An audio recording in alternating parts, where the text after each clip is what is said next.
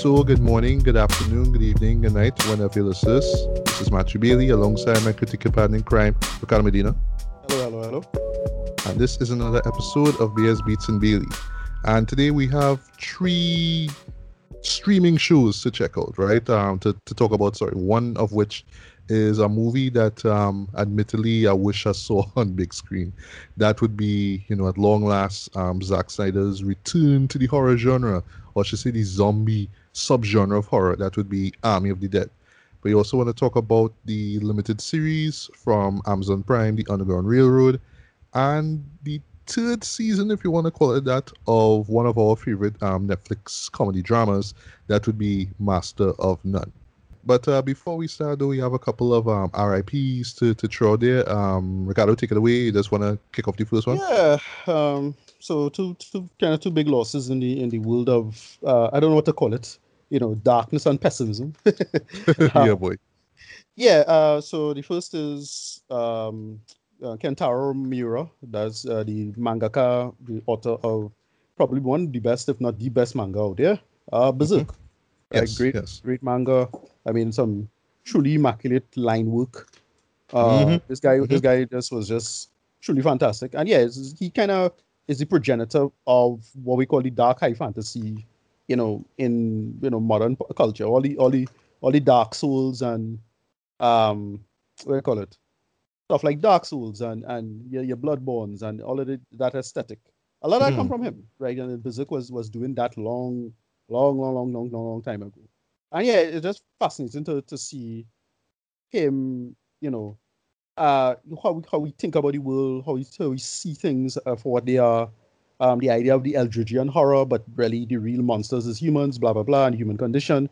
In my opinion, probably one of the best villains ever. Like, yeah, Okay. Griffith is, in my opinion, one of the best villains ever. I mean, truly horrifying person. In all working accounts, so it's not for the reasons you think, right? He's not like some sneaky person or anything like that, like Eisen. It's just a person who have no problem sacrificing everything for the sake of his goal or mission or power. No? And yeah, truly disturbing figure. And then, well, just the graphical nature of the thing. Again, God tier. When we say God tier line work. Yeah. With our manga, it just looks so good. It's so well cut, crafted. Some of the best character designs ever. I mean, yeah, shit just look amazing. I was a Yeah, big I mean, Guts alone, just the character of Guts. I mean, that's how he looks. Great Yeah. character designs, and they're a very influential person. And yeah, you're writing this damn thing for 30 years. 30 years is this manga going on. And in fact, a lot of people unfortunately is making the joke of, hey, he could die before you finish it because he taking so damn long. But that's exactly kind of what happened. From what I understand, he did give his assistant notes to finish it, so I think it should be still done. I think, but we probably won't get to see the true thing because it's not his, final take and vision on what his own creation was, unfortunately. But that's the nature of the beast. Yeah, it's just one of my favorite stories. It's a shame that this has happened. I think he had some aorta or something with his heart went down. I'm not sure what exactly happened, but yeah, R.I.P. Kentaro Miura. He's truly really lost a great talent here. Yeah, indeed. Yeah. I haven't got around to reading the manga, unfortunately. I saw the classic anime series, the 25 episode series from Yeah. 97, I believe it was. Yeah. Yeah, 98. Yeah, late 90s, 98. Yeah, late 90s. Yeah. But other than that, though, yes, I will make the effort to check it out. Not just like- because he's passed away, but because of the legacy of that story. That Yeah, you know. I think that 25 episodes was the first 2 big arcs. I think the first 2 major arcs, and that's where the story the start, like legit start. At that point, that's when the story really starts. It's one of those now. It's like, okay, the story was this, and then when they reveal what's going on, okay, that is what's going on, and it opens up this insane, really great world of high fantasy and all that great philosophy, religion. It's a really deep story. I haven't caught up with it in a hot minute, to be honest. But it's still like a great story for what it is. Yeah, Right. yeah, man, really lose somebody great here. And Yeah. then, well, the second person we lost this week, Paul Mooney, the late great Paul Mooney. Now, Yes. Hmm. he's somebody who's been again. He kind of influenced me. You know, he has been influential to me in a very similar manner to Kentaro. There's a kind of thread there of just somewhat pessimistic, dark, gallows nature, nihilistic take on the world. But there's a little bit of hope there, kind of attitude, how to laugh at it. And Paul Mooney was pretty much that. Is some of the most nihilistic gallows swimmer you'll listen to, especially in respect to race. Like very few people did this. You had I like one of my favorite comedians who's kind of like that, who died some years back, about 10 years ago. Patrice O'Neill. Oh Had a yeah. similar, Oh wow, yeah, wow, wow. Forgot about him, boy. yeah. Wow. Hmm. He was a similar thing, and yeah, Paul Mooney was like that. Paul Mooney just has some of the best dark jokes about race and ideas about colorism, power, the history and legacy of slavery. You have a lot of material out there for that.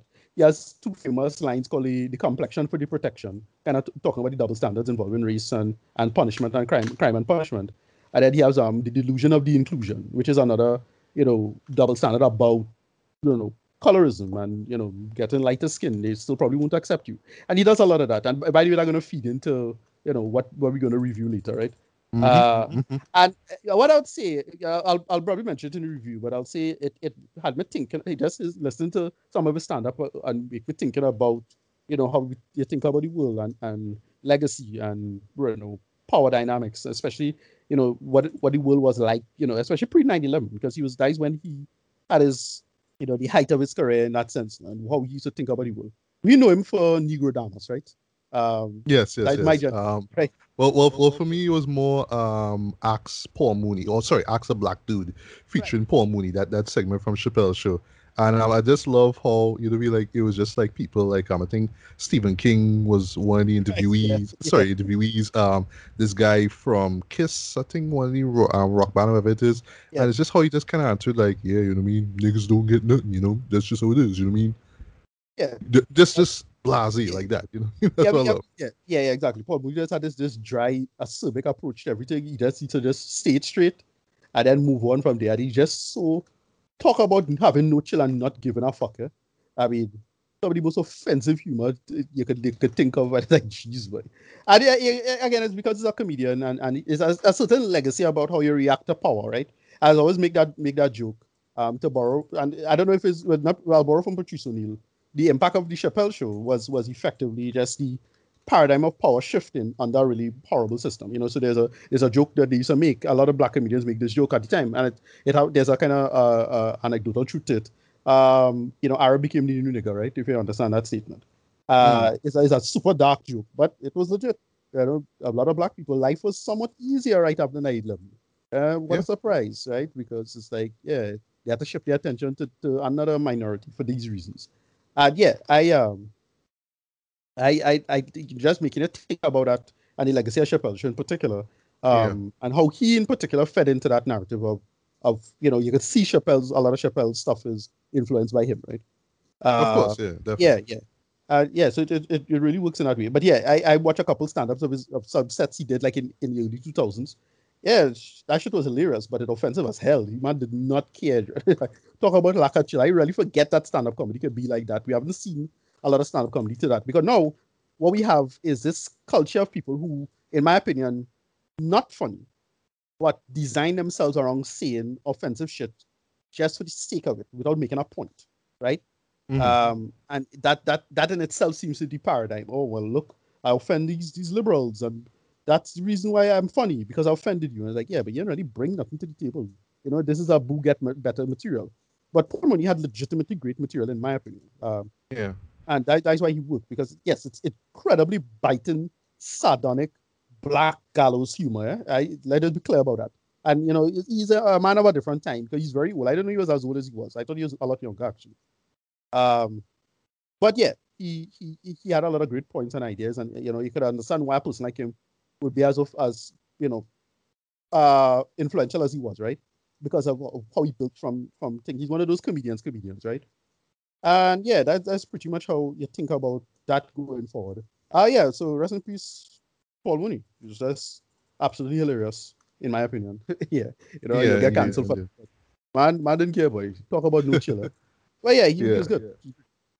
And you know, it's one of those. He's one of those comedians. Though, like in retrospect, you probably wish that he had the career of like say a Richard Pryor or Chris Rock or Yeah, even a that's the Dave thing. Chappelle. What I mean Exactly. in terms of Yeah. where's his feature in a film? Like I is only in a read up in RogerEbert.com that I honestly forgot he was in a little movie called Hollywood Shuffle, Right. written Right. and Right. directed by Robert Townsend, right? Which Right. was poking fun at just black actors and Right. representation on screen. Yeah. I didn't even know he was in that movie, to be honest. Yeah, it's a certain right, exactly. And there's a certain but you make me think about a certain legacy about power and success and the nature of success in United States and America, especially with black success, right?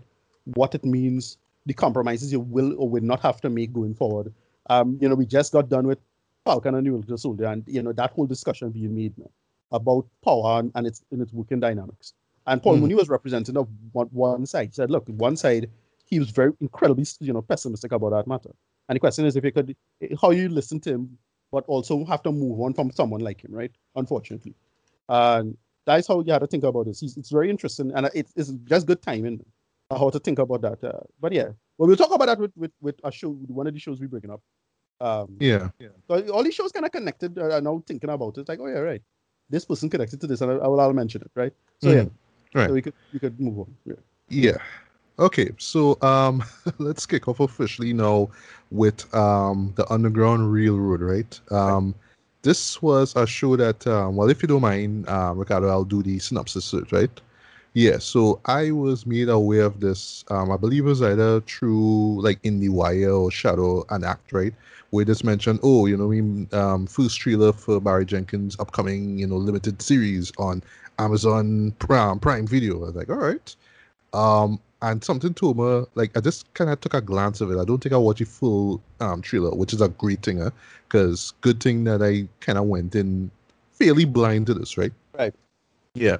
But yeah, this is basically a 10 hour, or I should say about roughly 10 hour epic centered on, slavery. That's that slavery era, the American slavery era of the 1800s. Well, you should say near the end of it, basically in the 1800s, right?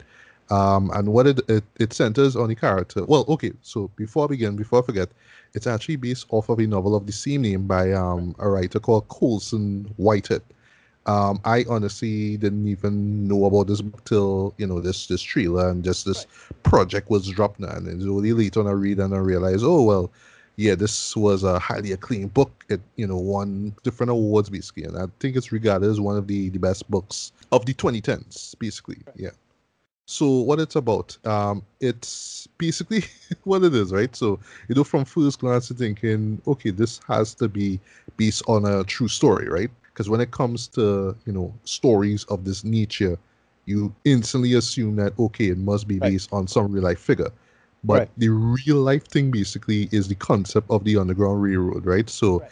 in this show, and actually, there's this great interview that Barry himself did on CBS, right? Where he said that when he was young, when he heard about the Underground Railroad for the first time, he automatically thought as a kid that it was a Actually, literal right. railroad underground that black people, built now. And he was in awe of that, like, wow, black people did this. That's amazing, right? And like for Yeah. us Yeah. too, Yeah. be learning about American history and you hear about the Underground Railroad. First thing you hear, you think, oh, it's like an actual train, you know what I mean? But it's not Yeah. really. But it's just Right. basically like a network of just like safe Yeah. houses, just abolitionists, just people involved in terms of just keeping runaway slaves safe from, Yeah. their captors, basically, right? But in this show, it kind of blends the two of them together. So you do see a literal railroad underground, but you also see these different places basically where not so much freed slaves because there are freed slaves there, but also where runaways could find a home basically, right? And we center on one runaway. This would be Cora Randall, played by Tuso Bedu. If I got the name wrong, forgive me. Um, and basically, in the first episode, we see her at this Georgia plantation, and we see how incredibly brutal the owners, are, towards towards their slaves basically, and they don't hold back on it at all, right? Basically, we all well, in the process of that, she runs away, right? And we also are introduced to a character called Arnold Ridgway, played by I didn't even know it was him till like the end credits. Yeah, Joel Edgerton. Edgerton. Yeah, Yeah. yeah, yeah. And basically his goal basically is just to find Cora, and then we learn later on that her mother Mabel actually ran away as well too. So he basically is just on this quest basically to find her, right? Like he won't stop at anything. And at first you're kind of thinking to yourself, oh well, this guy just like flat out hate black people, and it's just it kind of seems kind of obsessive basically why he's going after her now. But then there's a particular episode which I'll bring up a little later on too, which kind of Yeah. explains why he is the way he is. Like the man is still psychotic, he's still a serious fuck up, but there's a kind of twisted logic to why he is the way he is, right?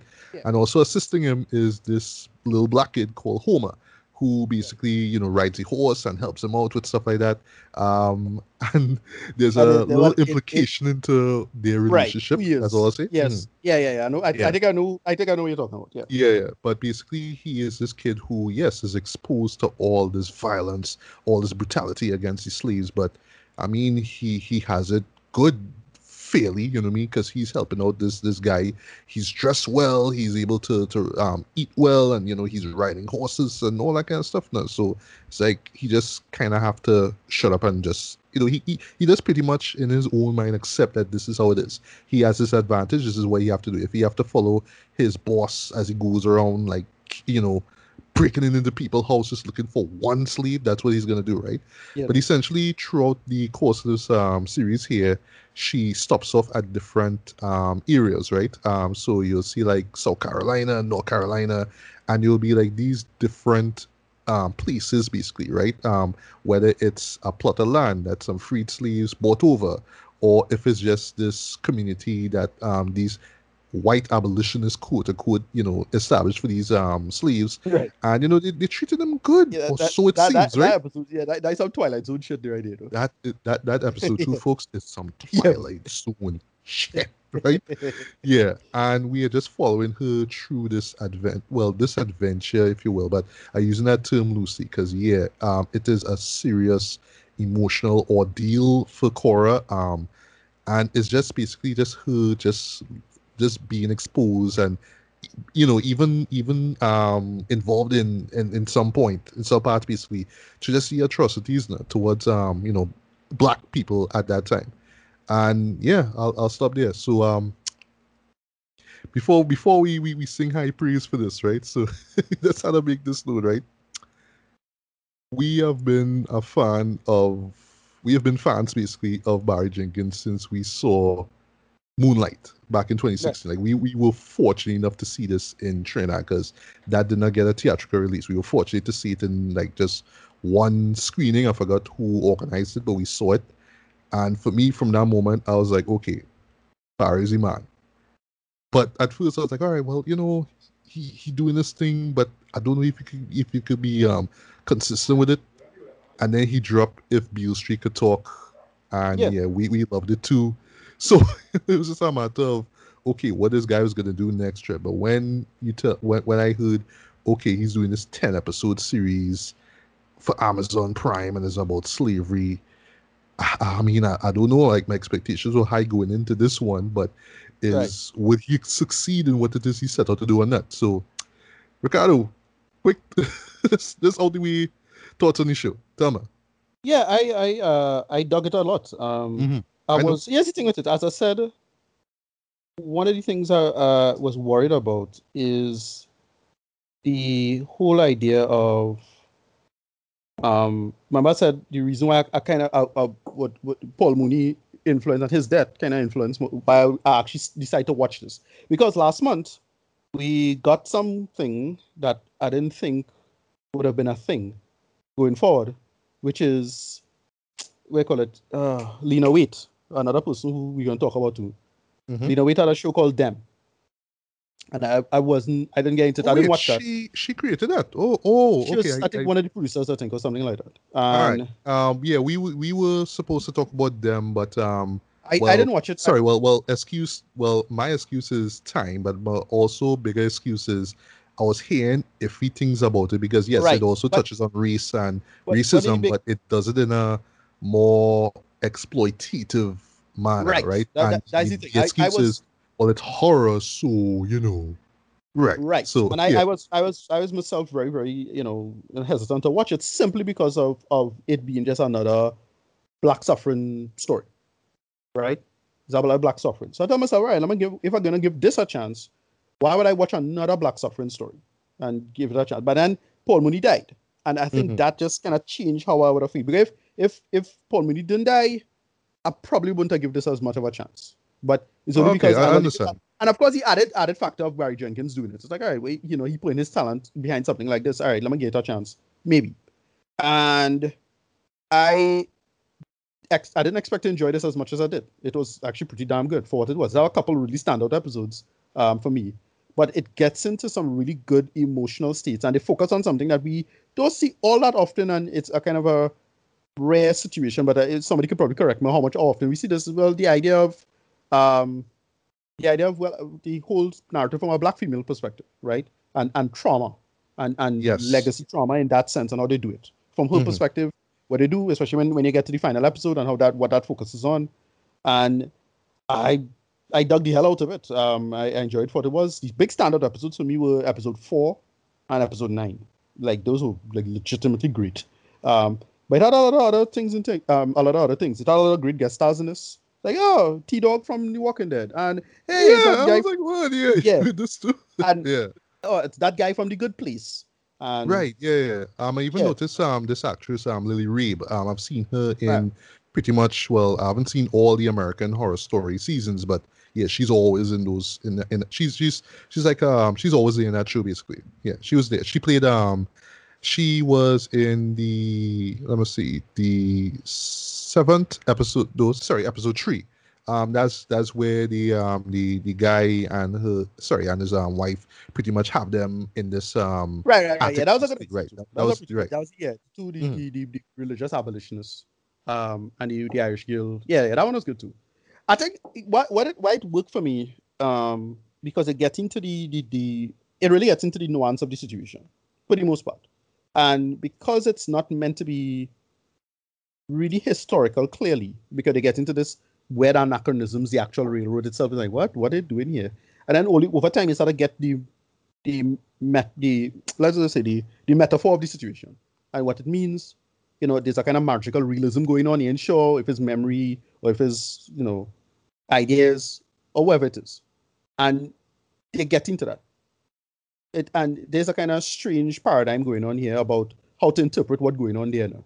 And that's the how I think about it is that okay, this is what they're doing. So the first episode was them escaping. Second episode was science and science with respect to white people, medicine and white people. Third episode is religion and white people, and so on and so forth. That you see these weird trade-offs now, and what real freedom means. And I liked how they did that, how they handled that, especially from her perspective now, and how much control people have on the matter. And yeah, they give us a good interesting narrative going forward about that. Yeah, go ahead. You were saying. Yeah, yeah. Totally agree. All right, so I'll try not to gush too much over this, right? Even though I should. Yeah. So you're absolutely right in terms of, because I'm glad I actually pick up on it, right? What the show does, um, expertly, in my opinion, is explore the idea of freedom, right? What Yeah. does it mean to be free? Like the kid, for What is example, really? Yeah. Homer, Yeah. like you're helping this guy and you're being fed and all that kind of stuff, yet you're seeing people who look like you, getting, you know beaten to death basically, right? And how do you deal with Right. that? That second episode in particular, yeah, the Twilight Zone episode, like, Yeah. oh, we get to dress nice, and Right. we get to go to balls and stuff like that. So why is there like this museum where you have people basically playing that they're on this on this cotton field basically, or this guy pretending to whip a sleeve and all kinds of stuff? Like, why do Yeah. we Yeah. Yeah. still Yeah. do this? It get weird. And It get yeah, weird. it just gets Yeah. really really weird now. And all through the show it just kind of explodes it now. But what I love with each set piece is how it conveys it visually, Dread. Like, you just see this area, and it seems like it's not even real at times, right? Not saying that Yeah. you're gonna see, unicorns and whatever it is like that, nah. But it just feels so radically different from what you've seen with the Georgia stuff now, I mean, with the plantation there, just plantations in general. Right. And you tend to question, and this is what I love about the fact that it's historical fiction, because I was worried that, oh, is this show blurring, like changing up, history, I mean, to tell the story, but no, actually. And I like the fact that also someone like me who doesn't know every single thing about American history, or American slavery and all that kind of stuff. I don't have to say, oh, well, in South Carolina they really did do this, and in North Carolina they did Right. that, Right. right? I just assume, and I just trust the people No, behind the scenes that yeah, it's all like pastiche, that it's all parts and yeah, bits and exactly. pieces of things that Right. really did happen, and it's up to Because you to kind when I of heard, decide whether is whether you want to believe it or not. But I right. pretty much believed nearly everything that took place, with the exception of just the um underground railroad aspect of it. Like that Right. feels slightly fantastical, but even that and all I mostly bought. But everything else that you see, like every point that they stop off, it feels authentic in some way, shape, or form. Right. Yeah. Yeah. Yeah, no, I when I heard that the it was a book, I don't think that's because I was thinking, well, this is supposed to be actual accurate history, because like the first episode, like you don't have actual real, what are they doing here? And then I Yeah, started well, I won't lie though. right. Sorry to cut you there. I won't lie though. I get thrown Yeah, off as well. I got thrown exactly. off. And something tell me, go on Wikipedia and see what's going on. And What's then when going they on, right? mention based on a book, and then when they say magic realism, I was Yeah, like, okay, okay. And right, I stopped reading at right. that point. And Yeah, from there, it was right. like, okay, now things started to click. Now I get it. All right, cool. Right, Yeah. right. And yeah, they get into a lot of, another thing that I really like. Oh, Will Poulter was in this. Which I was like, Yeah, oh, I geez, know, this right? right. Anyway, no, but Episode when two. they started getting into these sequences, these extended sequences, and you're not sure, it's like, wait, yeah, what's going on here? And they start seeing characters out in costumes that come a little later. And then they talk about a character called Grace and what happened to her. And like, oh, okay, I mean, really, who dreaming and who not dreaming or whatever it is, right? Mhm. And it works really well in that sense. It Once it's does, about you yes. can, yeah, Shockingly, it does, yeah. and yeah, I dug this for what it was. The talent is on display. Oh, Oh, and boy. before I give a review, I have to mention, you end the first episode of freaking bombs over Baghdad, dog. I mean, I bruh, know, right? yeah, And the bruh, way how they use it, that's always see the you way how know, they use the song. I was yeah, clapping. I was like, that is yeah, so genius. I love that. yes, But I'll talk and about music. I'll talk because about music later. why kind of brilliant? Why kind of brilliant is because of where Outcast is from, and the episode, Yep. what episode where it was, right? Exactly. I was like, ETL, ETL I see, Georgia. yeah, Georgia, right? It's like, see what you doing there, brother. Yes, it really worked. I really liked all of this. We don't get into depth, but I'll say episode 4 is very good for me. Because they really get into the heart of the problem within the white side of the argument, right? Yes, yes, You yes. know why the Sunday why he was the way he was. It took my hot minute to pick up. It was a flashback. Well, I okay. I Continue did bring not up at that, all. because I want to bring up something about that, right? But No, continue. because the only way they mention when they hear the term Great Spirit used on, like, oh shit, like it's him. Okay, right, that's real good. I was thinking, I was doing a lot of research on, wait, did they have a Christian sect who was using the term Great Spirit a lot? I'm not sure. It was unclear to me. Um, and then they just get into the, okay, this is this person. That is why it, as I said, the boy who's, I thought was a great actor.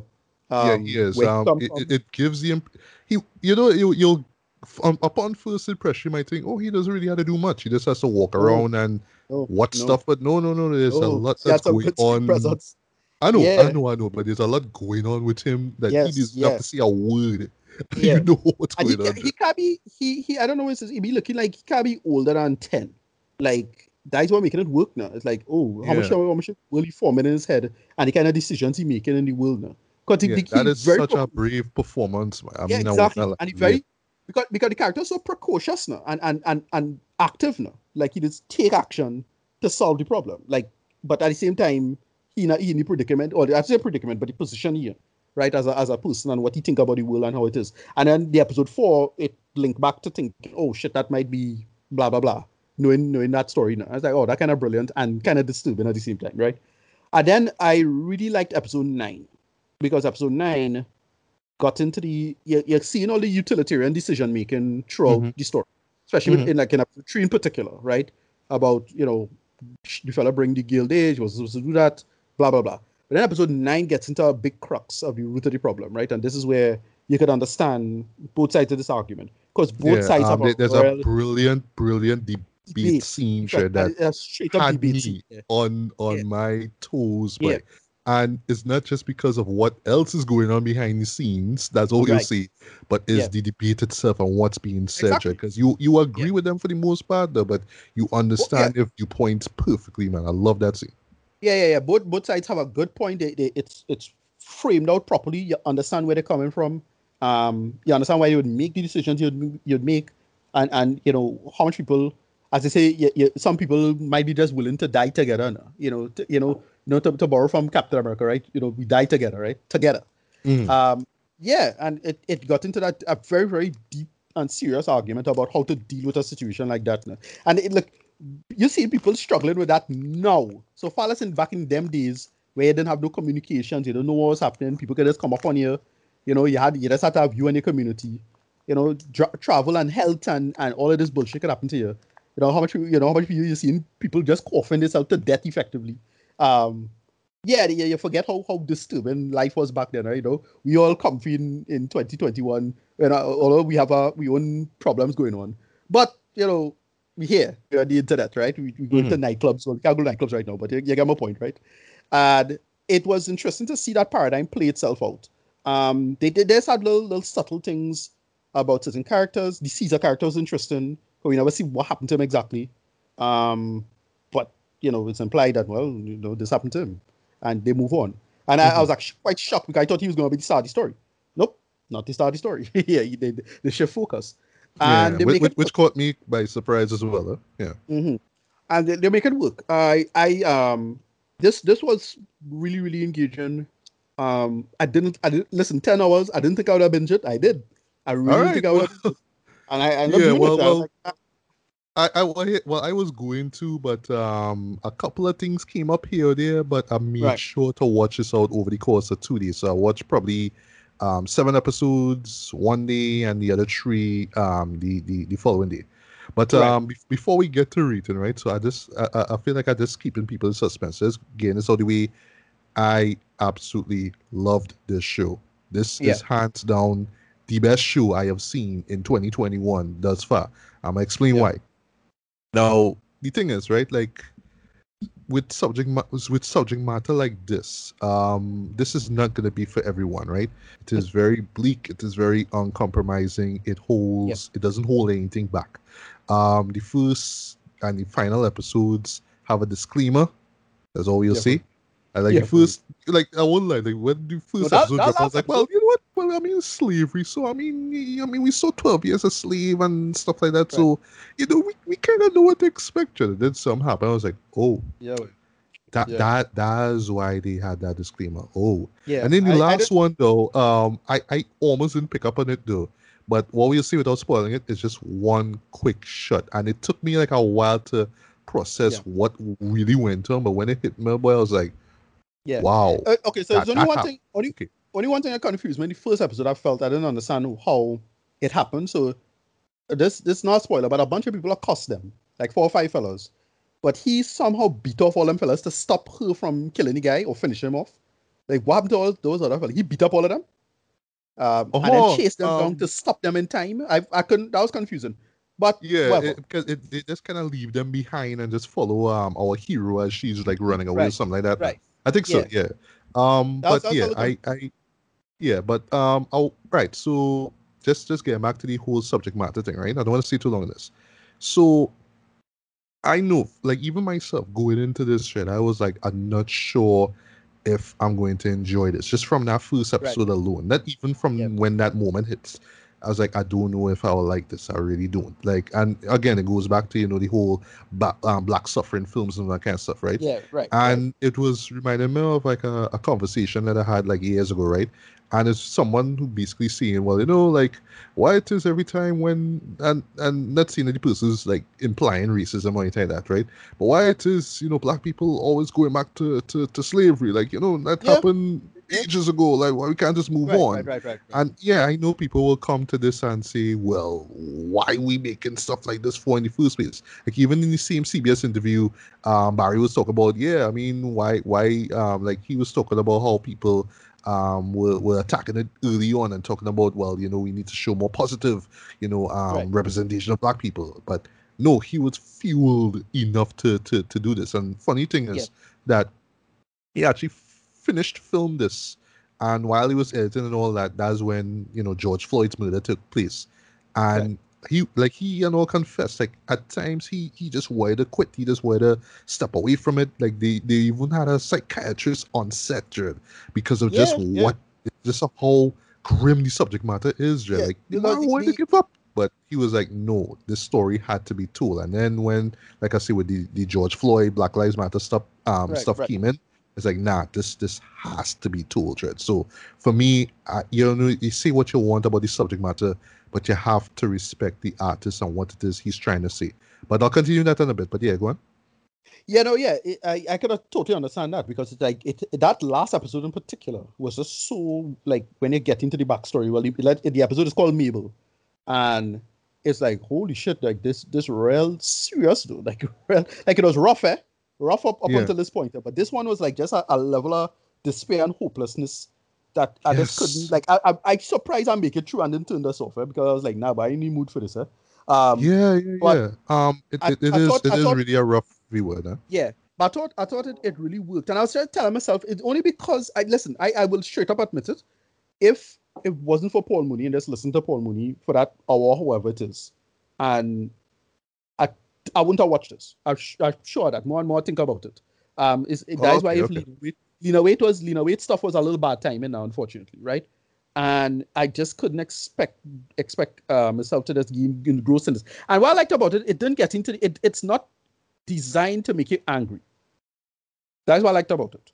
This is not, Yes, you totally know, agree. Yeah, blackface in the air bullshit, right? It's none of that. yeah. It's But not what Friday it Power does, 1989 no, again, right? Yeah. what it does, what it does very well is just get into the, for lack of a better term, it gets into the nuance of the human condition in respect to this situation. Because because that's why I like episode 4 so much. Because you could understand where what's his name? I forget the character name. It's slipping my mind right now. Arnold, Um, Arnold. right, Arnold's Arnold. coming But from what's his last name again? Ridgeway. Ridgeway. That's what I was Ridgeway. trying to remember. Yeah. Yeah, Ridgeway. Right. That's what I was trying to remember. Anyway, his position, how he's thinking about it, and they keep talking about the great spirit aspect of it now. And it's like, yeah, if you think about it, it really have no reason to like move on from this. There's no ascension to the argument. There's no reason to behave better, for lack of a better term. It just had like these small cruel moments in his life, like the part with the boy and the well, little stuff like that. Yes. Yeah. It's just these little cruel things that and when you think about it, for lack of a better term, you have no reason to not behave like that. You have to make these choices, even if you're religious or non-religious or whatever it is. That's why I like they didn't really make a specific religion. They just keep saying great spirit. And I'm trying to think, anybody's used to actually use the term great spirit? Was there any like Christian sect or anybody in the Americas used to use it? Probably. I'll do the research, maybe. But it's stuff like that. Just you have to make these choices in the world, and you could just take the world and flourish as it is or move on. And this character, he just gone on a path, and we get to see that. And it was kind of brilliant in that way, That's why Yeah. it Yeah. worked. That episode 4 worked so well, and the father was having none of it, because it's like, Yeah. and he's like, and he tell him, look, congratulations, you have 2 jackets. I was like, yeah, that real dread, though. Real brutal. Yeah. And that's why it that was worked. good. That was good. And then he, episode 9, he, the whole debate itself, the actual debate of how to deal with this going forward, how it is you'll deal with this going forward, especially when they find out the truth about their girl, right? How she was connected to she was wanted as a fugitive, and what kind of decision they have to make, and that was a good one too. It's a good point, because now it's not in the fire. It's frying pan into the fire, but also frying pan into another fire and another fire and another frying pan, and so on and so forth. Yeah. You're not it anytime soon. And I thought that was excellent. Yeah. But anyway, rating quick, 9 out of 10. Loved it. Didn't expect it to enjoy it as much as I did. Really, really well done. But I'll say, if anything, only small complaint, if anything, is the only complaint is I would just a little bit of trimming and editing somewhere here. I find pacing was a little too slow at times. But it was fine. Yeah. But it's All right. that's Right. Well, no. I feel that I had to play catch up now just to get to rating, right? But just to get back quickly on that whole artist thing and whether this story should be adapted to screen and all that kind of stuff, right? What I would say though, it reminded me a lot of stuff like see big example, Schindler's List, right? right. It was one of those movies that yes, for me it took me a long while to check it out, and yes, I totally love it, right? And yeah, I mean, yes, it's a rough film to sit through, but it's one of those movies that if you call yourself a true cinephile, if you really believe in the power of film and you look to the greatest films of all time, Jed, you know what I mean? That is one that you have up there. But I imagine that even if you never saw the film, right, and you call yourself a cinephile, somebody might come up to you and ask you, well, you ever saw Schindler's List? If not, why? You know what I mean? Right. So that's how I see this show here. It's one of those shows that if you call yourself a connoisseur, sorry, of just great, like just TV filmmaking, right, or just filmmaking as a whole, because believe me, this is going to show up on a lot of best of lists of the year, and I'm gonna say this one time, of the decade, right? Yeah, somebody's gonna ask you why haven't you seen this show? Because as much as the subject matter is grim, this is probably the best looking show I have seen all year. I'm going to use the Oh word yeah, best yeah, a lot. It is so superbly shot, Chet, yeah. so Very well shot. Yeah, yeah, superbly yeah, framed. The cinematography, perfect. Color correction, perfect. yeah. Loved. Warm, That's how this warm should colors. look. Warm colors, just the way how black skin looked. Loved it, right? Camera movement was perfect, right? I love also too. Where yes, you will have long takes, but the camera moves, but it moves when it Yeah, needs to. Whether it's yeah, on a hand and then back to a face, and going back to like a medium shot or something like that, the camera moves the way it should. It was to the point like I know I was watching this, just as a film fan, not so much as hopefully filmmaker one day, and I was like, and I never thought about using this shot for this scene or using this angle for that. Like I was just kind of blown away, Jed. And to bring up the final episode, right? Well, just before I get to the final episode, right? So I would confess to there were a couple of episodes that I felt were at first when I was thinking about that, they felt kind of weak compared to like everything else. So case in point, I at first thought that episode 4 was kind of meh because it just stopped and just gave this flashback into Arnold, and it was just like, oh, well, now we see why he's an asshole. Well, okay, but when I the more I thought about it and how it connects later on with his part in the story, it just made sense, especially like when they brought back um this guy from who used to work with his dad, Mac, right? Who's played by this guy from Walking Dead, right? Like when he comes right. back into the story, it's like, oh, okay, okay, okay. And the implication with Homer, that's all we'll see, is brought up here. But I also love that the show didn't stop to say, well, this is really true. But no, it's like, no, just kind of figure it out for yourself. So I love that, right? I'd say the same thing for the shortest episode. That would be 7, right? Right, right. That just more feels like a coda basically to a young character, a girl who escapes. That's all you'll see from episode 6. So no, sorry, episode 3, sorry, and we just kind of see what happens afterwards. It was just like a short and simple story, and compared to like what we saw before, is just a cool down period, boy. Because I would say the Tennessee chapters, right? Because each episode is a chapter. 5 and that's episode 5 and 6, especially 5, boy.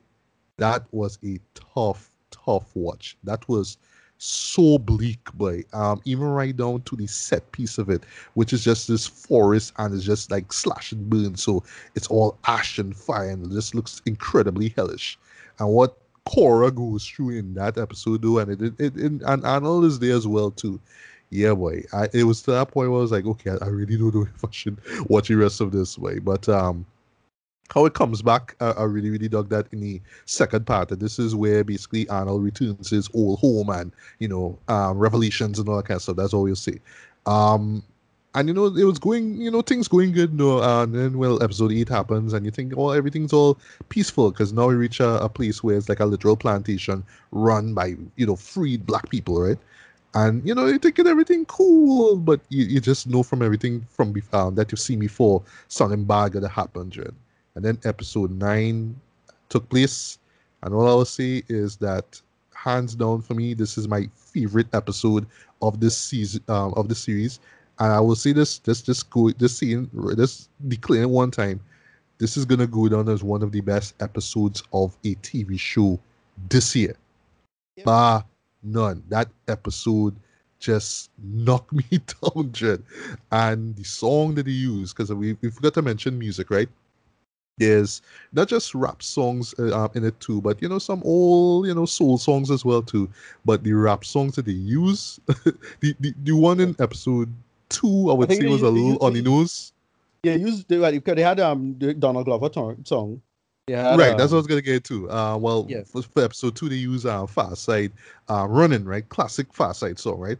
But I was like, okay, that's a little on the nose because run away, run, can't keep running away. But dog, that's Boba, right? But dude, episode 9, when This Is America comes in, and they build it up from the very beginning, and that shot that they show before they cut to black, Yeah. I was like, this hard us, this real hard. I love this. Oh, and points once again for Barry, tapping into my favoritism to Chopped and Screwed music, because yes, he Yep. Chopped and Screwed version of Kendrick Lamar's Money Trees. I was like, yes, he Yeah. doing the whole DJ Slim K again.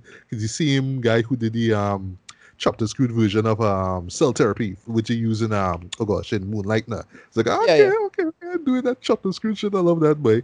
But yeah, when This Is America dropped though, I was like, this show is amazing. This just transcends itself at that point, shit.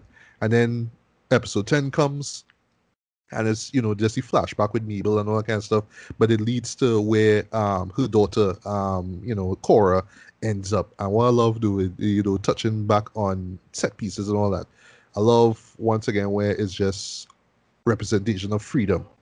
And in this case, we don't want to spoil too much, it's just emptiness. But in that case, is she free there? You know what I mean? Even where she goes from that point, that's all we'll see. Will she be free? Will freedom be something that she will continually chase in her life, basically? And I just love how the show just continues to explore that. And, it just makes us think now, like, yeah, are we really free, or what are we really free in where we are in this position right now? You know what I mean? So I just love how the show really touches on that. But yeah, in terms of just okay, so Barry Jenkins, right? I have to give the man credit. This guy really went out of his way to say, yeah, I could be a goat in this shit. I'm not just some, fly by night director who just make 2 great films and that's it. I really want to be defined. Sorry, I really want to be, one of the greats out there. And this show here really proved that yes, he is up there, Jared. I'll put him up there in terms of like the Spielbergs, Jared. Like this is the level I could put him at right Yeah. now. And it's just what he does with the camera, Jared. Just the right camera movements, shots, composition, everything. Not gonna spoil where it happens, right? But in the final episode, Jared, there's a transition, right? So throughout the show, it's it's full screen, right? But when you go to the flashback moments, they're in widescreen, right? There's a transition from widescreen to full screen that when it happened, I only catch it at the very end. I was like, I pause the show and I say, wait, now wait. But Barry, this is where we at. Is this where we at, Barry? Is this what we're doing, Barry? Is this what you're doing to me, Barry? And I read it back. I was like, oh my god, this man pulled this off like this. Yeah, hard. No, I was really, swept really, with it's really- emotion. Though. It just brilliant. The man knocked it out the park with this one, Jed. And I would say that if you are a film lover, you will love everything about this. And let's touch back quickly on the whole Schindler's List thing before I get to rating. This is, to me, the 2 shows I kind of compared them to. Schindler's List and, well, forgive me for this, Pan's Labyrinth.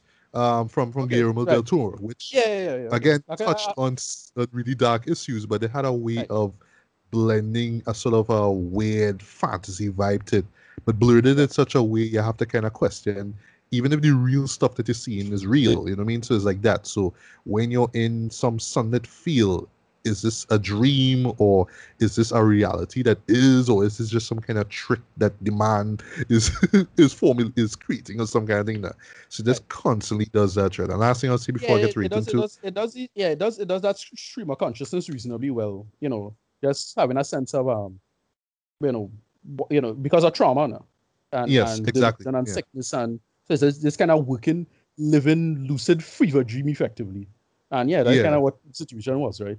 And good thing I brought up trauma as well too, because yeah, I mean Cora is just truly ringer just Yeah, for real. emotionally. So any moment of just rest now, you're kind of wondering if she's dreaming it or not. And even us as the viewer, just kind of question if we should accept what's going on or not, even if it's all about so-called progress, right, or freedom, if you will. I forgot to mention also too the sound design is excellent, Yes. masterful in my opinion. If you just want to learn about sound design, just watch this show. It does a Yeah. lot with Because it was external cicadas. sound, especially with the cicadas. You know what I mean? There's Yeah, like that's a ramping up. Yeah. huge emphasis on that. In episode 10, there's a moment with Mabel, just Yeah. with sound, Cicada. Yeah. and when it Yeah. hits you, like Yeah. again, jaw We drop. got I was like, all right, we all got right, all this. right. I can't remember Barry, which the episode. flames, the flames, right? Yeah, I forget which episode. I think it's episode one had a similar thing now with the Yeah, cicadas. yeah. Like, okay, you're right. And I also love too there's the contrast with that episode because there's a moment where Cora stops at a point and you're wondering what's going on, but the camera never shows what's going on. And then well in the last episode you see, oh, that's why. They kind of hinted it in the first episode, but this one, the final episode they show that, right? So we're gonna wrap up now, don't worry, right? The music, which is done by Nicholas Britell, who has worked on Moonlight and If Beale Street Could Talk, fantastic. There's a particular theme that plays throughout this whole series. When you hear it, you will not unhear it, Jed.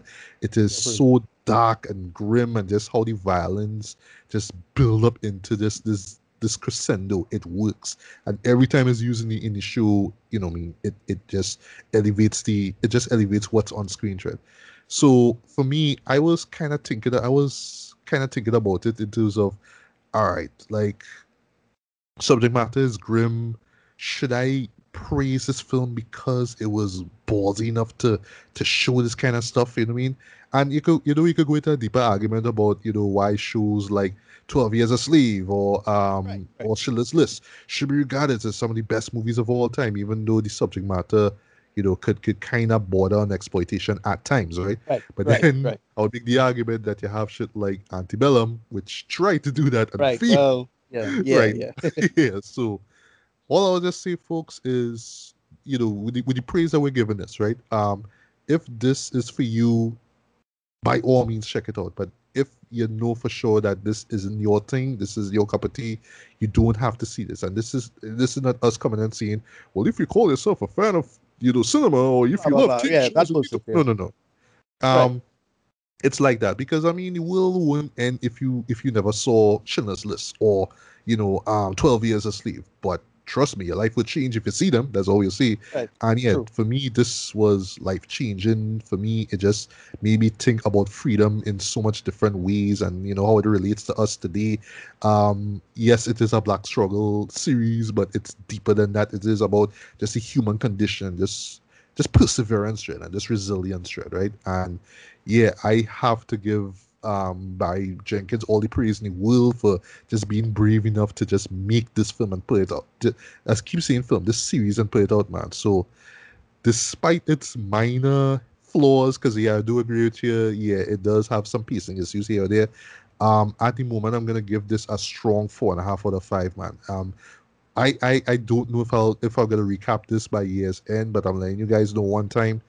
This is up there right now. This is number one for me. This is the best TV show I've seen all year. Before you tell me, it's better than WandaVision. Yes, it is. It's better than Invincible. Yes, it is. Just because of the Yeah. direction, storytelling, the acting. I forgot to mention the acting, superb, throughout the Yeah. board, Everybody was good. across the board, everything. Just Yeah. No, work. your boy from Ting was good. We call him Good Place. He's good. Yeah, Yeah. just everybody just knocked it out of the park. And last thing I'll say, this last word, this last use of the word best. Joel Edgerton, boy. Good, yeah. His character will go on as one of the best villains I have seen ever. Like I will have him up there with Ray Fiennes from Schindler's List. Right? He is just that guy that you love to hate, but you will loathe him. But I love that they just gave him so much character development here that you just kind of see him as just this sad individual who just have his wires crossed basically, right? And that's the way how he sees black people, you know what I mean? It's just off. And it goes beyond this whole selfish thing about, it's not even selfish, this whole thing about, oh, well, I want my daddy to love me. Like, that's just saying it's simple, but it goes much deeper than that. Shit. And just seeing where his journey goes is just mythic. And I would say the show itself has a very Greek myth feel to it, especially in terms of Yeah. Cora Yes. and just her journey and what she went through. But yeah, I mean, I could talk for days about this, but guys, this is the real deal. I love the show. Um, if you have the stomach fit, check it out. But if you want to Yep. see something that will just change, not just the way how you see your life, Trey, but that's the way how you see film, how the way you see TV. Definitely check the show. Highest recommendation. All right, so let's move on to season 3 of Master of None. This is called, well, the official title is Master of None presents Moments in Love. So Ricardo, Right. you didn't see this one, but No. you could, if you don't mind, kick things off with well, I'll kind of start and you could lead in and then I'll jump into what this season is about. Yeah, we pretty much praised Massive None from the moment it dropped back in 20, when was it by 2017. Right. um for me it was just seeing millennials who kind of look and act like I do. Well, although they live in New York and they have more money than me, right? So it's an insecure scenario, right? Just Yeah. people my age, but they live in better lives than me, right? But I really love how it's just like, well, Aziz Ansari who create the series, and it's not just about him, just being this Indian actor trying to get by, but also him, with the ups and downs and of love. I mean, just trying to maintain a relationship, right? And just all the stuff that takes place there. This was my official introduction to Lena Waite, who is, well, co-creator of the show. She also acts in it as well. You know what I mean? I love, like, especially like in the second season, the episode Thanksgiving, which mirrors well, real life incident where she came out as gay to her mom, right? In this case, in that Right. episode, it was played by McGill Angela Bassett, right?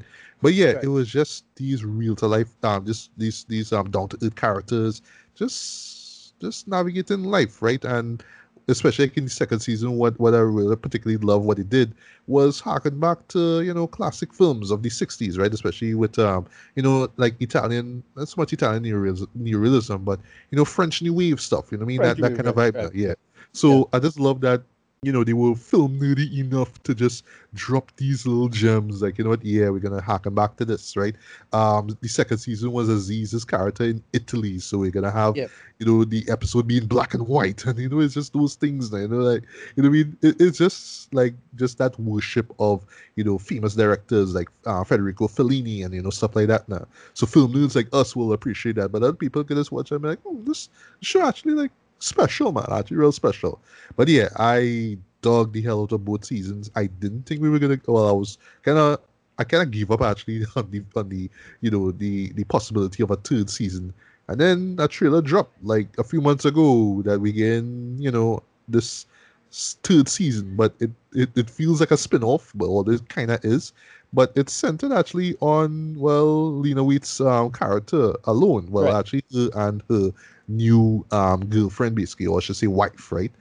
Right. So yeah, that kind of threw me off, but I was like, all right, well, cool, third season. Let's see what we get with it, right? But before I get to that, though, Ricardo, your quick thoughts on this massive Nanny show? Oh no, yeah, yeah, we yeah, you kind of mentioned it. It's just our generation of stuff, how the millennial perspective and struggle, how to think about being just a relatively new adult in the time of in the 21st century, and what it is to be a kind of halfway point, especially us older millennials.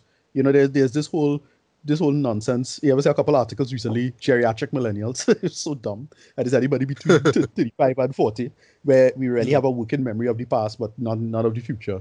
And we halfway point now. Whatever.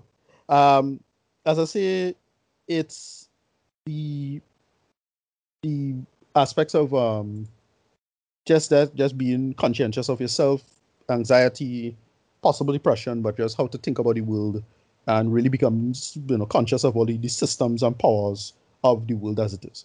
So yeah, that's it. Right. Well, I made a mistake there. Actually, the first season aired in 2015. So, yeah, it's been a Okay, while, okay. and the second season was 2017. So, yeah, we literally had to wait 4 years now, for this third season here. And what it is, right? So basically, the episode run number of episodes basically is cut completely in half, Dread. So Right. in this case, we actually get 5 episodes, right? So if you're planning binging it, which you should, and which I did actually a few hours before, talking about this here, because it actually came out today, the time it's recording here, right? It should take you about 3 hours roughly, right? Right. Right. Is if it's a matter of you sticking through it, right? That's what I'll say before that's all lead into with what the show is about, right? So, as I said before, it centers on Wade's character, Denise. She is married to Alicia, who's played by Naomi Aki. Last Oh, time I saw her was in that Star Wars movie that I hated, right? all right, right. She was in Rise Rise of of Skywalker. Skywalker. Okay, right, Yeah, yeah. She was yeah, the one throwaway that character.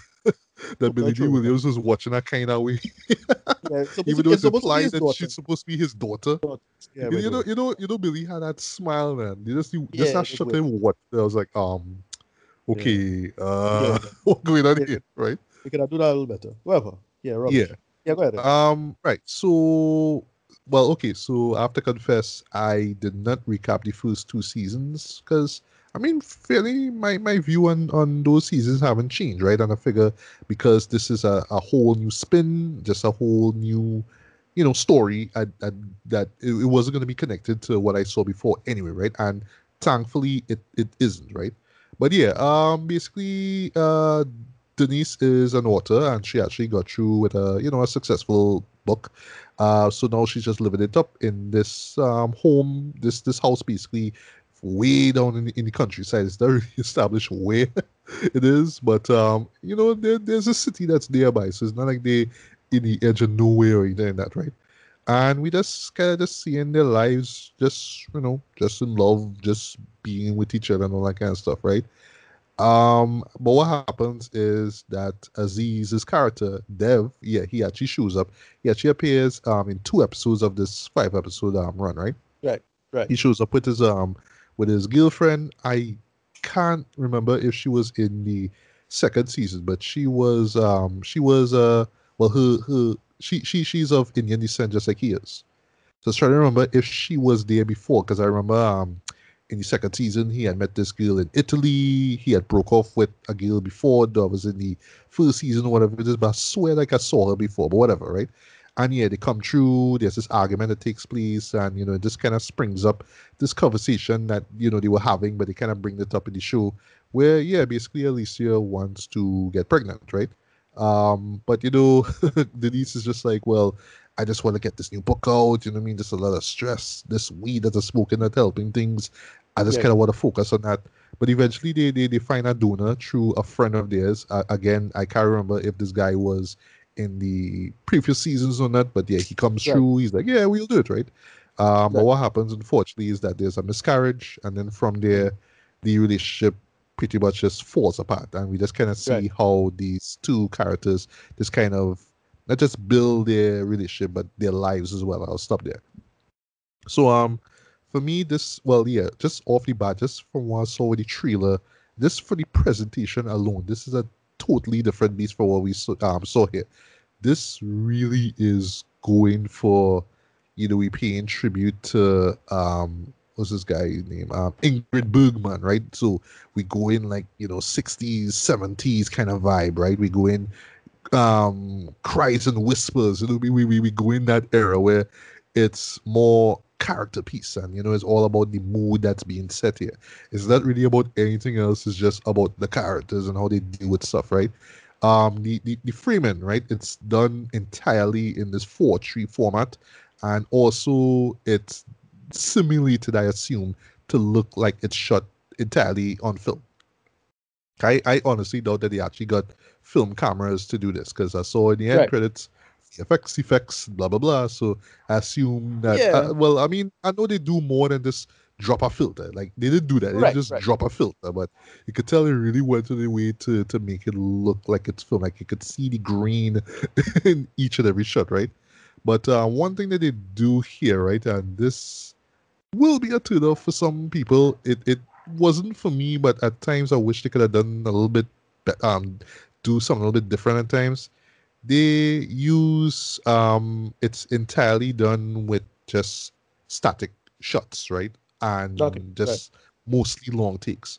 So yeah, the camera doesn't move at all. Each and every scene that you see, the camera is just static, right? Even if the characters, leave, exit the frame or come back in or whatnot, the camera just always stays in one place.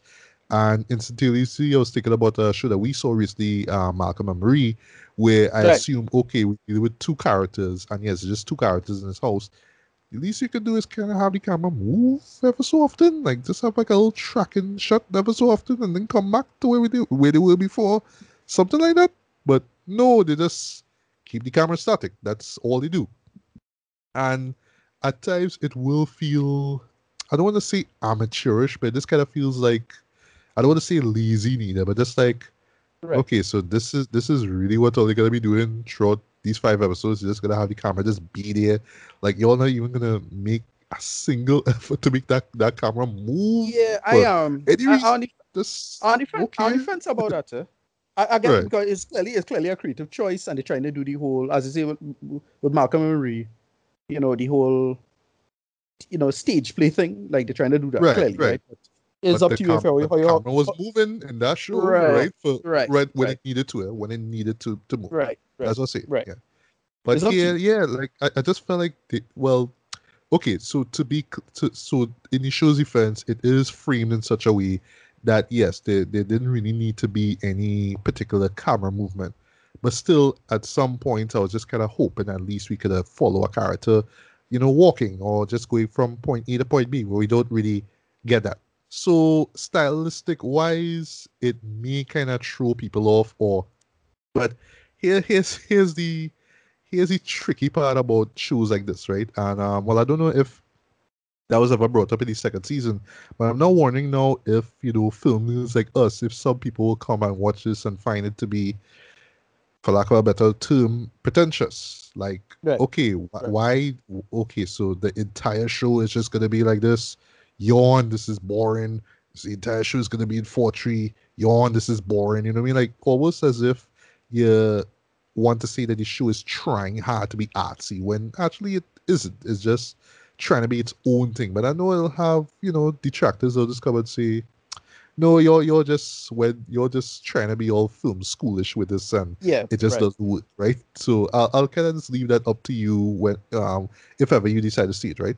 But where the show really shines though is the realism, right? Because for me, while the first two seasons had a sort of like they would like overly real to me, right? Like even the second season, like when Dev goes to Italy, it just felt like okay, we do like this homage to old films, Right. so it's not entirely real, but it feels like it's in its own film world, but it's just with characters that exist in real life, right? That's the vibe of it. But here, it really does feel down to earth. It feels like literally like cinema verity in a sense, right? We're Yeah. just watching Denise and Alice. Sorry, not Alice. Sorry, and Alicia just Right. in their world, right? And we are just the fly, just watching on the fly in the wall. Sorry, just watching everything play out, and that's how it is. And for the most part, that works, right? I really do have to, applaud both Lena and Naomi because they really really put it in with this one. Um, even when there are moments where you could probably spot it, right? There's moments where you could kind of spot it. They clearly were improvising. Right. It still feels very natural, right?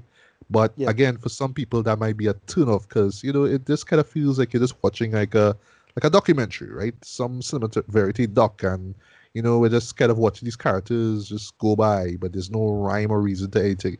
I think there is one, and there is an actual narrative that takes place over these 5 episodes. But I will confess, though, it is a slow burn, right? And compared to the last 2 seasons, this is more of a dramedy than a comedy drama, in my opinion. There's a lot Right. more drama in this one here, which I mean works, right? But I mean, I honestly didn't go into this one expecting to be laughing, throughout, right? Like what I did with the first couple seasons. But here it's just, yeah, just characters in their own element, just figuring out life. You know what I mean? As the other 2 seasons did with Dev, right? And yeah, I mean, for the most part, that works. You also see a couple of cameos, like case in point, Angela Bassett shows up in Right. a particular scene as well. I see that was really cool. And where the characters go, that's all you see. Felt plausible. It felt really real, and it's not saying that this is going to be true for any same-sex couple, but it's just the reality of things. You know what I mean? At the end of the day, Right. it's Right. about emotion and love and commitment and all that kind of stuff. And Right. sometimes it just doesn't play out the way you expect, right? But it's just how you Right. deal with it and move on. So that to me is the heart of the show. Other than that, though, I mean, well, it is directed by Aziz as well.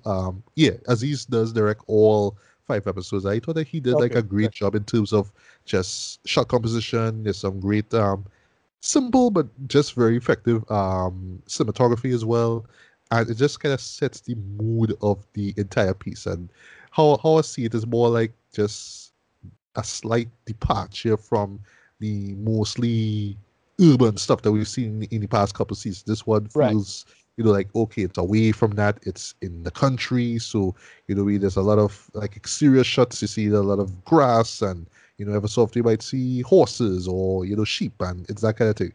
But they'll always go back to the city as well too. But it doesn't look the way how it did in the previous seasons where there was a lot of life and energy to it. This one feels even right down to the cinematography and the color correction used. It feels a little washed out, actually, which I feel Right. is intentional as well. Just a little dry, you know what I mean? Just intentionally. Just, okay, we're just stripping all the, as much of the humor out of it, and we're just going to show things as raw and real as possible. So, yeah, for the most part, that works. But inclusive, before I get to rate it here, though, I will understand if some massive non-fans probably wouldn't dig the season, and Right. I mean, like for me, I watched it. I was like, yeah, this is cool. I mean, points for them actually, because I was wondering why exactly they dropped it on a Sunday as opposed to say like a Friday or a Tuesday or something like that.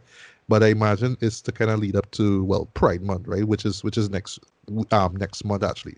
But anyway, Okay. Right. yeah.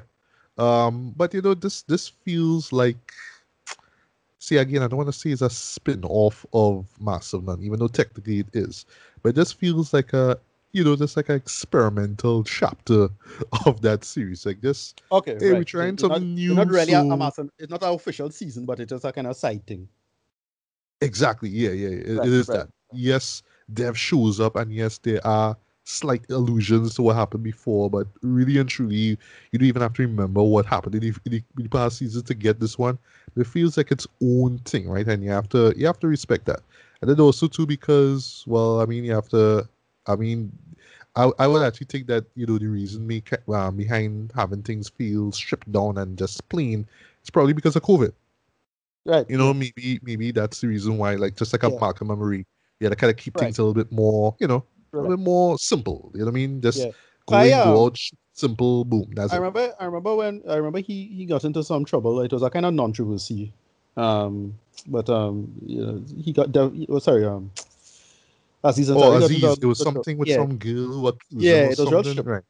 It was Yeah, ultimately like like I deeply think he dumb. sees something and she read it as like just Right. It's our take, yeah, whatever. objective or whatever it is. Yeah, Right. I get yeah, into the details, but the point is, it was kind of a non-triple. And I really thought, personally, I kind of thought his career was over because everybody was kind of super paranoid about the whole cancel culture stuff, and like now people can have a clearer head of what's going on with that.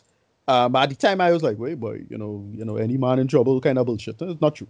But I really thought his career was hurt by this. hmm Because he wasn't hearing about him or anything like that. So I was thinking, wait, boy, the show get cancelled, the show going on. But I was glad to see that the show come back. I was like, yeah, cool, we can make it work.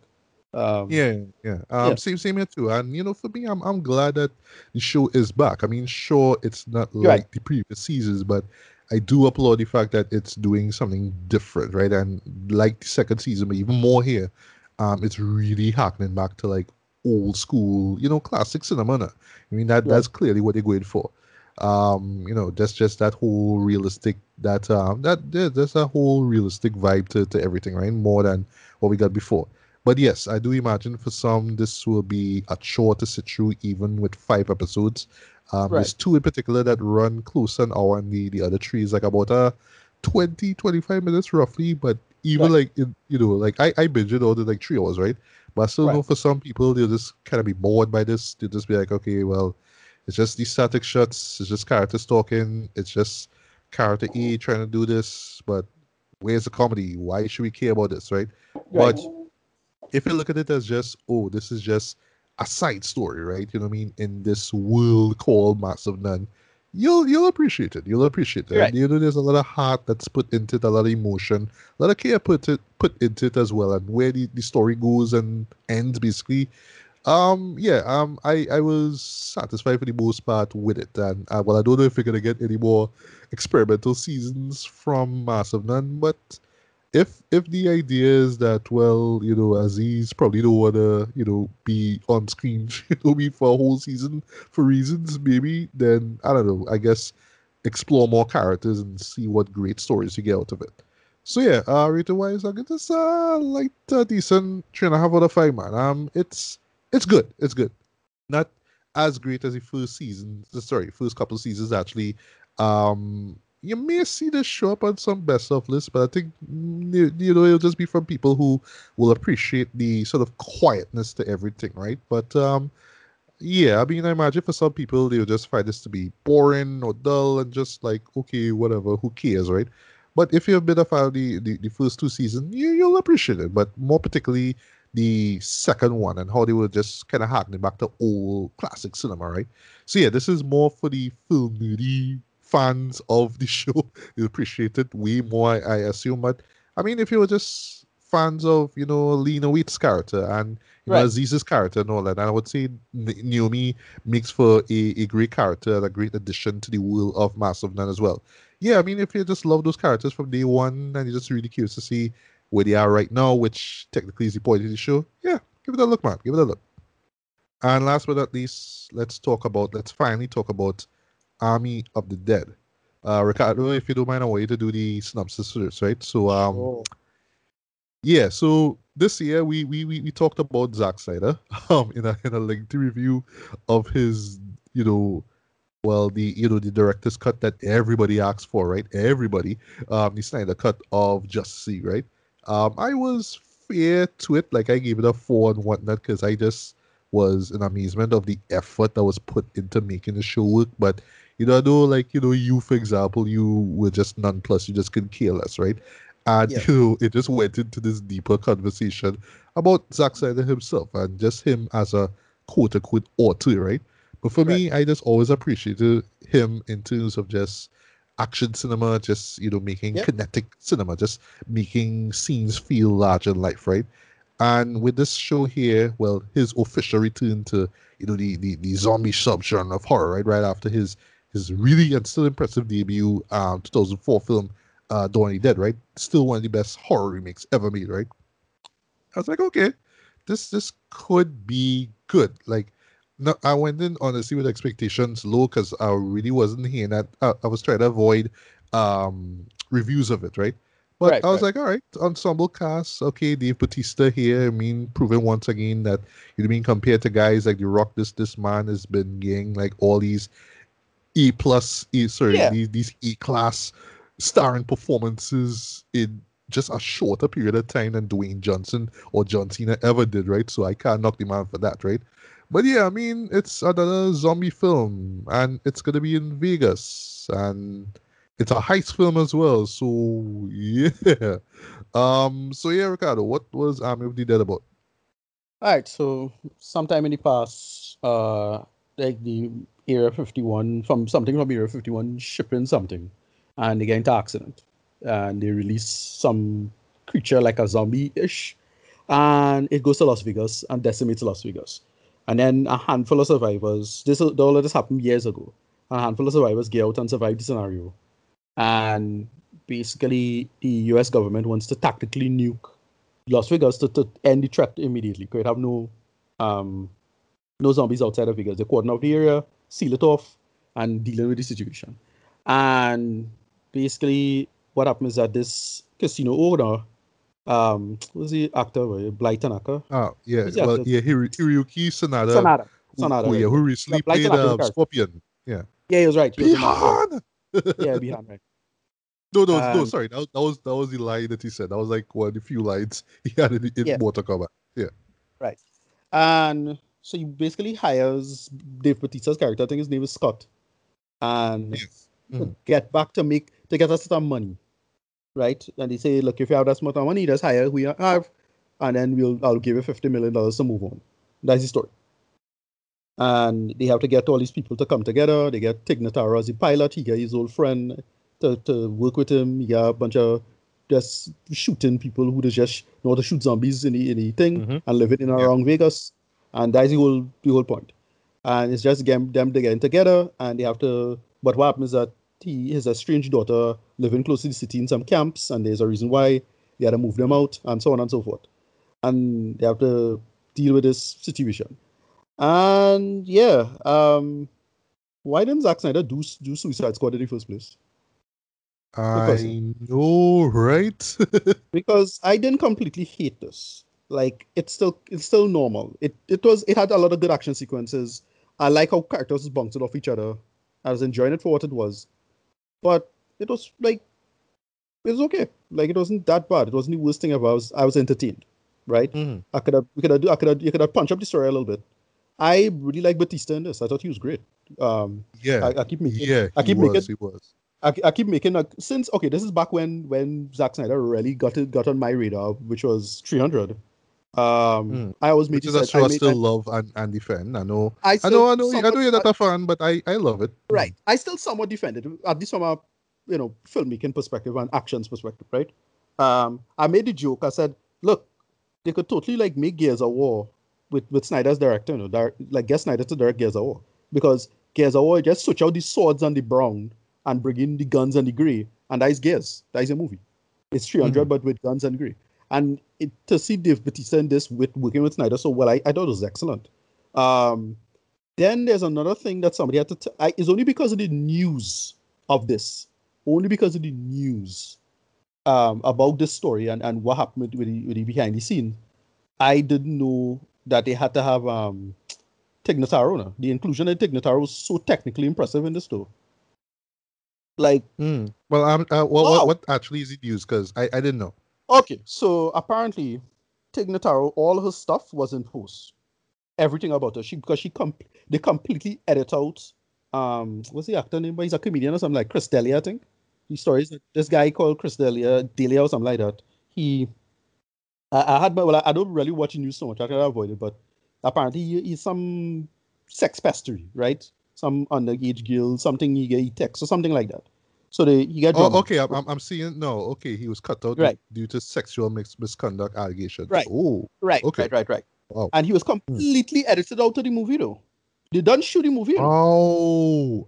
And then they do a bunch. I didn't even know that, boy. Jeez. That's what I'm saying. Wow, and it's only hearing it before the fact I was like, oh yeah, because Dele wasn't supposed to be in this, right? And then I was like, wait. Tig Notaro was shot after. Here's the thing. It is so impressive. Dave Bautista has never actually met Tig Notaro in person. And there's a few moments with them together. Talking. Well, conversation. I was like, wow. I was like, but it actually nailed it. Though technically, it is very impressive what they did there in terms of getting her in. Like you could tell. No, I actually want to rewatch those scenes. Just pick it up. Like, wow. That's so impressive, though. Anyway, I thought the setting was good. The action sequences were pretty decent for what it was. I can't say I loved it, and I hate the ending because the ending just designed to clearly do sequel bullshit. That's a sequel. Yeah, bullshit. I'm gonna mention the ending in my. Yeah, but I thought it was pretty good. Omari, was the guy, the black fellow name? Omari Hardwick. Yeah, haven't seen him in a hot minute. Yeah. Yeah, but he was good in it too. Everybody was good. Everybody was bouncing off each other. They get the German guy who was the safecracker. He was good. The story was good. Dave and the daughter, Dave Bautista and his character, the daughter, Scott and his daughter was pretty good. How they it just worked. I thought it was good for what it was. Not perfect. Ending was a little clumsy and it all clumsier here and there, but I thought it was actually funny and personable. I was enjoying the setting and how they were moving off the scenario. The big reveal involving the safe and what was going on with the money is like, yeah, okay, that makes sense. And the finale with the helicopter was a pretty good action sequence. I enjoyed it. I didn't love it. It wasn't no masterpiece, nothing like that. But I was like, well, I was entertained. I can't say All more. right. Well, I mean, yeah. I Well, was here's. Okay. Sorry about that. Go on. I was entertained. Nothing else. All right. Well, here's the thing with me with this, right? Once again, going in with expectations low Yeah, as you know. I mean, I mean, it's a zombie film, right? So yeah. I made the joke on Facebook that this is basically Zack Snyder's Day of the Dead, which right. is it's coming on the heels and ironically from from Dawn of the Dead, right? Both the original and remake considered to be classics of the genre itself, right? Of the zombie genre, right? But the follow up though, Day of the Dead, and I have to say this one, not so much, right? And I mean, no, you're not supposed to compare Army of the Dead with Dawn of the Dead, right? But given the just that wide gap between films, you kind of can't help but do that, right? It's almost like you're just kind of looking at Zack as, oh, you're trying to do your own Dead trilogy, like how George Romero did, right? So Right. yeah, it's kind of hard for me not to think about Dawn of the Dead while watching this, right? Not saying that they have to connect, but it's just watching them as part of this trilogy, right? Which I'll get to at the end, right? So like you, I mean, I thought this was fine. I mean, it was okay for what it was, but I kind of came out of it wanting more. Just that Yeah. just kind of felt slightly underwhelmed though. And my reason is kind of dumb, but it has to do with the setup. Well, I should say the Right. title of the movie itself, right? Army of the Dead. Okay, you could say it's about the guys who breaking in, to try to breaking into the safe, blah blah blah. That's the army, but you have such a brilliant premise, right? Not original, Yeah. mind you, but brilliant premise with like this rampaging squad of zombies, right? And points also. Well, I mean, I don't know everything zombie movie wise, right? But I do like the fact that there's like a hierarchy to everything now. So there is a general. That's all you say. Well, technically a king and a queen. I call him a general, right? Because I'm thinking, Right. military, right? Yeah. I just like the idea that he was the first one, so yeah, he's the smartest out of all of them, and he just have these underlings underneath him. He has a zombie tiger, which is pretty dope, by the way. Yeah. I heard apparently behind the scenes, they actually Netflix reached out to Wigil, haha, wink wink, Carol Baskin, from Tiger Okay. King fame Right. to help them out with it. I was Good. like, okay, Carol, all right. I mean, people still hate you, but whatever. Do your thing, make your money. Yeah. And I just like that whole concept that like it's a zombie army dread. But Right. they didn't really capitalize on that. It just ended up being once again characters in the middle of this whole zombie horde thing Right. trying to Right. flee, right? Another thing also too, I felt like the whole heist thing was like I love how it's set up and how it's built and all that too. But the payoff was kind of underwhelming, man, in my opinion. Now I understand why they had to play it like that. It's like at the end of the day, it can't be a heist film. It could set up like a heist film. At the end of the day, guys, it's a zombie film. So you have to do these zombie film things and remind people, yes, it's the world of zombies and people could die. So it doesn't really matter. But I just felt like, oh, so all this setup and it just kind of stops halfway and just be like, well, you know what? Doesn't matter because at the end of the day, zombie apocalypse, so whatever, people die, and all this was meant. It doesn't really mean anything, right? And it's such a bleak outlook though on the whole setup and everything. You could understand it because it's the nature of the genre, right? It's Yeah. I would say like just the zombie subgenre is one of those genres where you could literally just let people know, hey, the world gonna come to an end tomorrow as because of zombies and there's no hope, right? You Right. could just throw that into your film, add zombie or of the dead or whatever it is, and that's your film. You could just do that, right? And yeah, Day of the Dead actually had that same vibe to it in a sense, but in this case it was more like, oh, you know what I mean, humanity sucks, like really, really sucks, and you should really like even the undead are more likable than these crummy humans who most of them die, right? And that's not to say that there aren't any likable people in the show. I mean, Dave Bautista was quite likable, and actually, the crew that goes up to do the job are likable.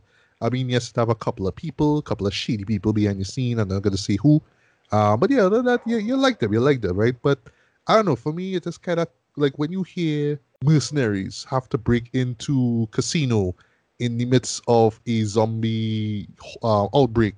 Oh, and by the way, I'll and also with the threat of a nuclear missile being dropped into Las Vegas, there's a race against time now to get this money. You kind of want to come out of it like, yeah, boy, like I had fun with this. And yes, Yeah. there's some really fun, really dope looking action scenes, right? Like again, Snyder shows why he should be regarded as one of the best action filmmakers out there, right? But just the payoff to everything, boy, just felt so bleak and Yeah. so underwhelming. And the excuse again is just, well, it's a zombie show, so we have to kind of do this. But nah, man, I felt we could have gotten a more enjoyable ending and still give us the zombie goods and the guts and all that stuff that we pay to see basically, right? But we didn't really Right. get that. But other than that, I mean, direction is good, is solid. There's a lot of use of depth of field and shallow focus, and I was like, all right, well, like wait to see the show, what I mean? But I mean, it's Zach's style, right? He does that.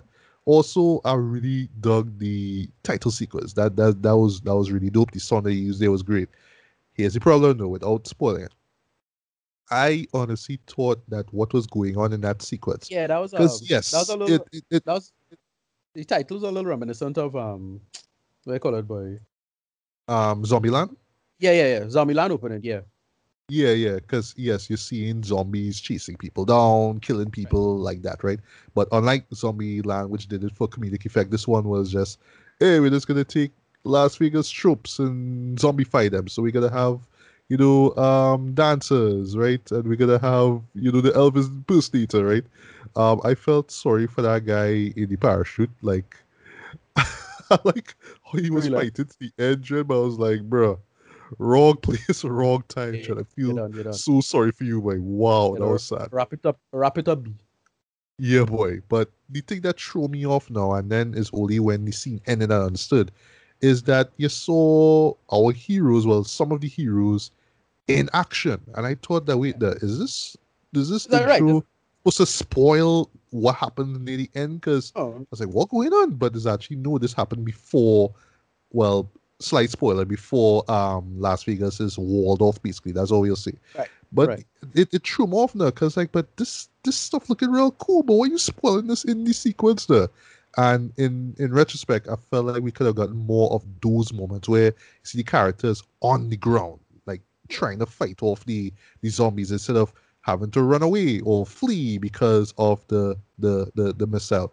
And slight spoiler, that whole okay, so they have this looming threat of the missile dread, and then I don't know if it was because there was the show wanted to be funny, or Zach was trying to be funny. By the way, he wrote the script for this, and also he's the DP for this, so he's the Yeah. DIY DP for the show. Director of photography is like, okay, bro, do you think? Guess that's all right. But yeah, they just kind of up the stakes basically in terms of that missile. I was like, but what why they do that for? You know what I mean? It's always like an afterthought that says like, okay, we have to wrap the movie up, so let's just have this moment happen, but let it be a joke, but it's serious to everybody else involved in the story. That's all we'll see. But I was like, nah, boy, that's kind of sloppy writing. Jen. Like, why not have that be the lumen? Why that have? Why not make that the bigger threat early on instead of just making it just like, oh well, you have to do this, and then in a couple of days this thing will happen. But no, let's just raise the stakes up and yeah, now there's a literal race against time. Like I felt that was a real sloppy moment, right?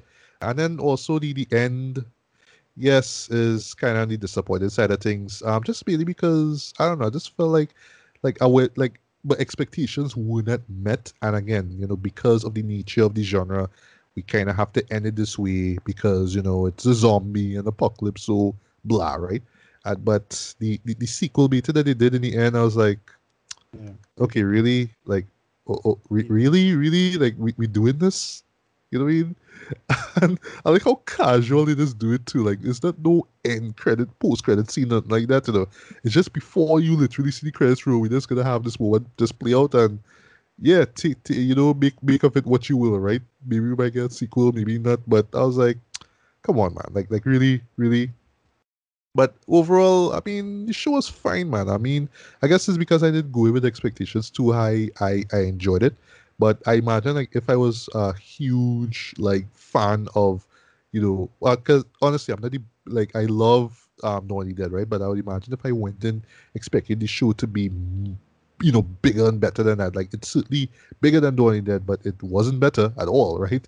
I guess maybe it's just because of how I don't know, by the numbers, this story was like, the setup was interesting, but just how everything kind of plays out is like, well, all right, okay. But I felt we could have just gotten more. We could have gotten more of the army stuff. We could have gotten more of the zombie stuff.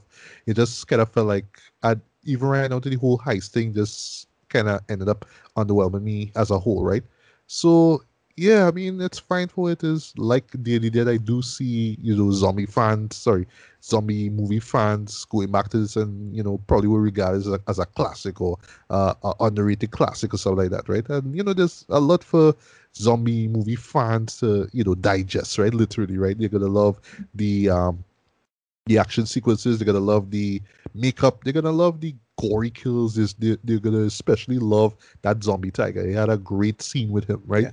Yeah. But that's really all we get with that zombie tiger thing, right? But I don't know. Still, it's just like I don't know. Is it that just the zombie genre just worn out and tired by now? So Yeah, any a little bit, alteration to because it is just like, well, all yeah, right, a little bit. okay, The problem is that yeah, Snyder, because Snyder didn't bring enough material to it, so you couldn't really, he didn't bring anything new, even though it had a bunch of great ideas. Like if we got this 10 years exactly, ago, it would have been brilliant. But yeah, just we can't yeah. afford it right now. I think Walking Dead and them especially, run everything into the ground. So like, yeah, it's unfortunate, but that's them's the Yeah, I breaks. mean, 10 seasons, and that's not even the final season as yet to do. Like, I think the 11th was the final one, but by Yeah. now, I mean, sorry, I mean, I know zombie movie fans will, or zombie fans in general, will, they'll have their stance, right? They will just love everything that just, entertain them at some point, right?